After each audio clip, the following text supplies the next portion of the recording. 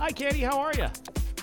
I'm good. Good morning. How are you? I'm doing great. Thank you so much for doing this. Let's jump right in. Of course, the new season of The Mandalorian on Disney Plus is coming up on March 1st. What's it like for you to be part of yet another incredible sci-fi franchise? This is amazing. You know, I grew up a fan of the movies, and to be a part of this universe is something that I'm still pinching myself about daily. So if I wasn't on the show, I would still be excited to watch it. So I'm as eagerly anticipating Wednesday as everybody is. Talk about for you becoming a member of the Star Wars universe. I mean, you've obviously had you've got a lot of experience in this before with Battlestar Galactica. This type of fandom is so loyal and so rabid. Mm-hmm. Yeah, no, absolutely. You know, and I was just as excited to be a part of the animated series over 10 years ago when I got to play just the voice of Bo-Katan, and then, you know, to be a part of live action is, I'm literally still pinching myself. But, you know, what I've realized over the years from Battlestar and from being a part of sci-fi is that the community is so inclusive and so accepting. It's a great community to be involved in, and they're very loyal. So it fills my heart. I love it. It had to be amazing because obviously when they introduced the idea that they're even going to bring on the character of Bo-Katan, they're like, well, when is Katie Sackhoff going to be in this? When do we get Katie? Yeah, exactly. I think when, you know, Bo-Katan landed in episode 2, I think that was that moment where fans of Clone Wars and Rebels knew who she was because of her owl signet on her helmet. But, you know, it took fans of Mandalorian a while to figure out that she was important to this story. And it's just, you know, I'm just excited for people to see season 3. I can't wait. Of course, the most important thing people want to know is, what is Baby Yoda like on set? He's such a diva. I say it all the time. Such a diva. You know, he's got like 6 people who have to take care of him, and they, you know, follow him around and they just, you know, fawn over him. He's just such a baby. For you working with this incredible group, including Pedro Pascal and, of course, Jon Favreau overseeing this whole thing, I mean, tell us about this group of people and working together. Well, I mean, look, let's talk about Pedro for a second. He is literally everywhere right now. Mm-hmm. I mean, you cannot throw a stone without hitting that man. Like, he is literally everywhere. He's blowing up, and I love that. Couldn't have happened to a nicer guy. And Jon Favreau is the master, you know, like he really is. It is such a gift to be able to go to work and talk to him daily and pick his brain and talk about not only the characters, but just life and the business. And it's truly just been some of the best times of my career.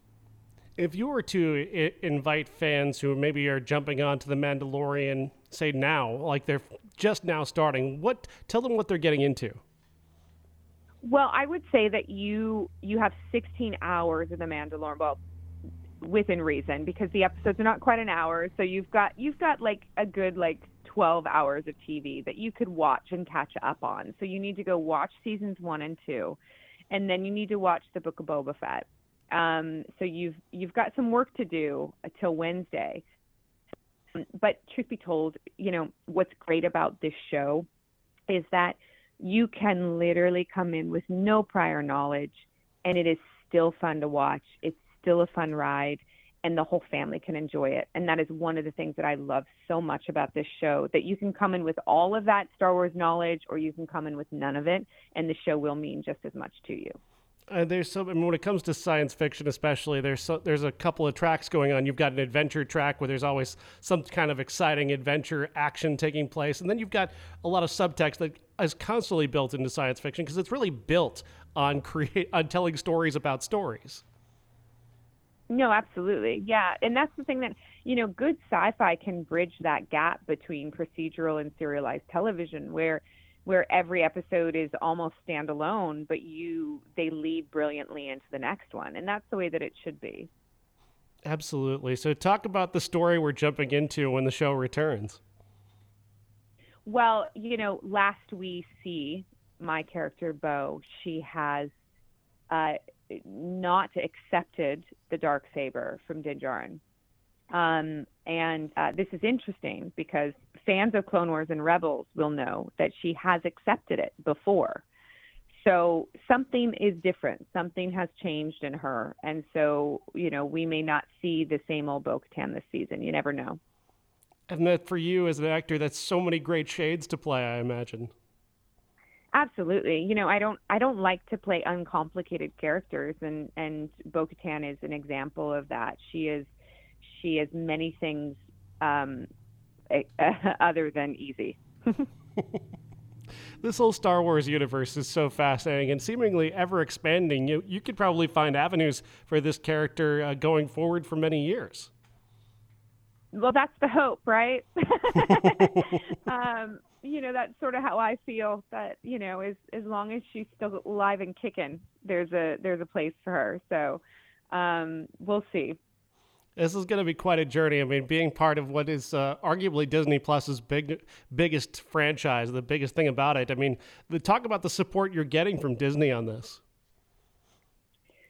It's amazing. I mean, working for Disney is just, like I said, it's a dream come true. I mean, the fact that I get to say that I am officially a Disney princess is pretty fantastic. It's like every little girl's dream, right? Mm-hmm. So, yeah, they are hands-on, they are supportive, they respect their fans, they respect their employees. There's nothing that I can say about working for Disney that I haven't enjoyed wholeheartedly. And I'm such a huge fan of Disneyland and Disney World that, that's just a perk. I mean, I got to take my daughter for her first birthday, and it was so special. And, everyone was like, she's so little, she won't remember it. And I was like, I don't care. I will.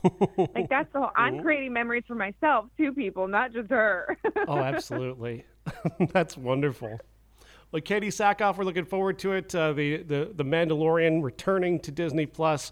Thank you so much for your time. Thank you so much. You too. And enjoy Wednesday.